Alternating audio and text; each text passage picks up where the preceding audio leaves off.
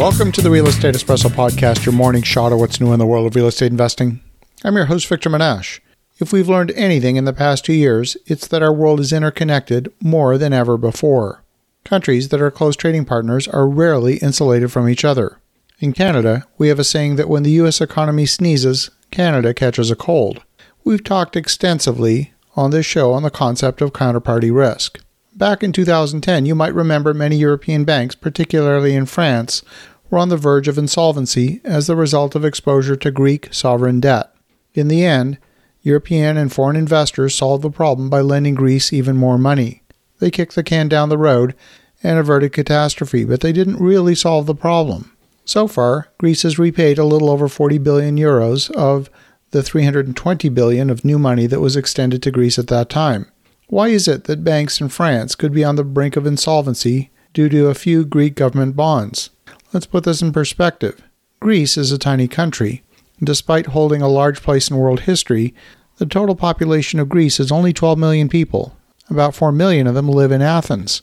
Compared to the population of the entire European Union, Greece is a rounding error, and at the time, some of France's largest banks were leveraged more than 30 to 1, meaning they held deposit reserves, in some cases, of only 3%.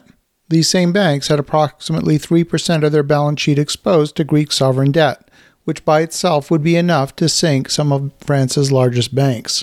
The question is, how many other countries out there have gone through economic disruption over the past 2 years and are facing crushing levels of inflation, crushing levels of debt, and are at increased risk of insolvency? Debt is always a claim on future income. Those borrowers can fall into a debt trap if the future income falls, as happens in a recession, or when changing foreign exchange rates upset the economics. One particular country we need to watch closely is Japan. Since the start of the year, the Japanese yen has fallen in value by 13%. The yen fell almost 2% in just one day this past week. A fall in the value of the yen will make the cost of imports higher. That's in addition to the rising prices that they're already being experienced due to the price of oil, prompting new fears of runaway inflation. Japan imports a large percentage of its food. The country is 75% mountainous and it has very little arable land. Most of the country's 126 million people are concentrated in the small portion of the country along the coastal regions where the land is either usable for urban construction or agriculture. So the cost of food in Japan is rising dramatically, as it has been in other parts of the world. Well, this past week it prompted Japan's central bank to intervene and announced an unlimited bond buying program.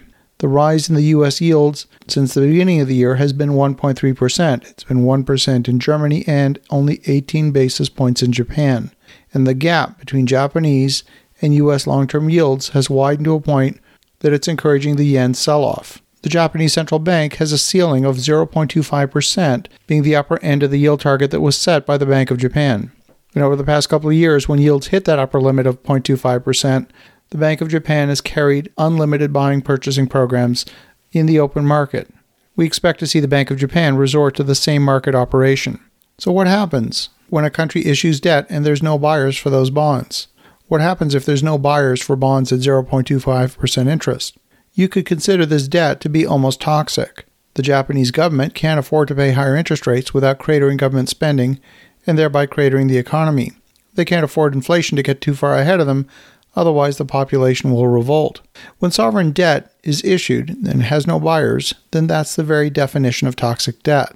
But when you allow a central bank, whether it's the Federal Reserve or the Bank of Japan, to put newly minted money on the central bank's balance sheet as an asset, that's a complete shell game. The corporate world is very different. Anyone who plays in that game in the corporate world would end up in jail accused of fraud. The corporate world is accountability. We witnessed the impact of a small decline in revenue at Netflix this past week. The stock has lost 69% of its value since its high less than 6 months ago. Much of the new content on the Netflix platform has been debt financed, and that financing relies upon the continued growth of subscribers and revenue. Even a small pullback in revenue can have devastating consequences for the company. Companies have to follow generally accepted accounting principles, where 1 + 1 = 2. And this company, Netflix, was priced for perfection. But central banks can play the game by a different rulebook. They have a joker in their deck of cards. For now, people are willing to still accept the joker, even though the clear and present devaluation of the currency is rampant. The question is, which country is going to run into trouble first? And then what will the cascade effect be of that counterparty risk when the dominoes start to fall over? Will it be Greece again? Will it be the UK with debt at 345% of GDP? Or maybe the Republic of Ireland with debt of 700% of GDP? We're fixated on the balance sheet of the Federal Reserve. That's important to be sure, but the next financial crisis will be the result of a weaker economy having a cascade impact on the rest of the world. As you think about that, have an awesome rest of your day. Go make some great things happen. I'll talk to you again tomorrow.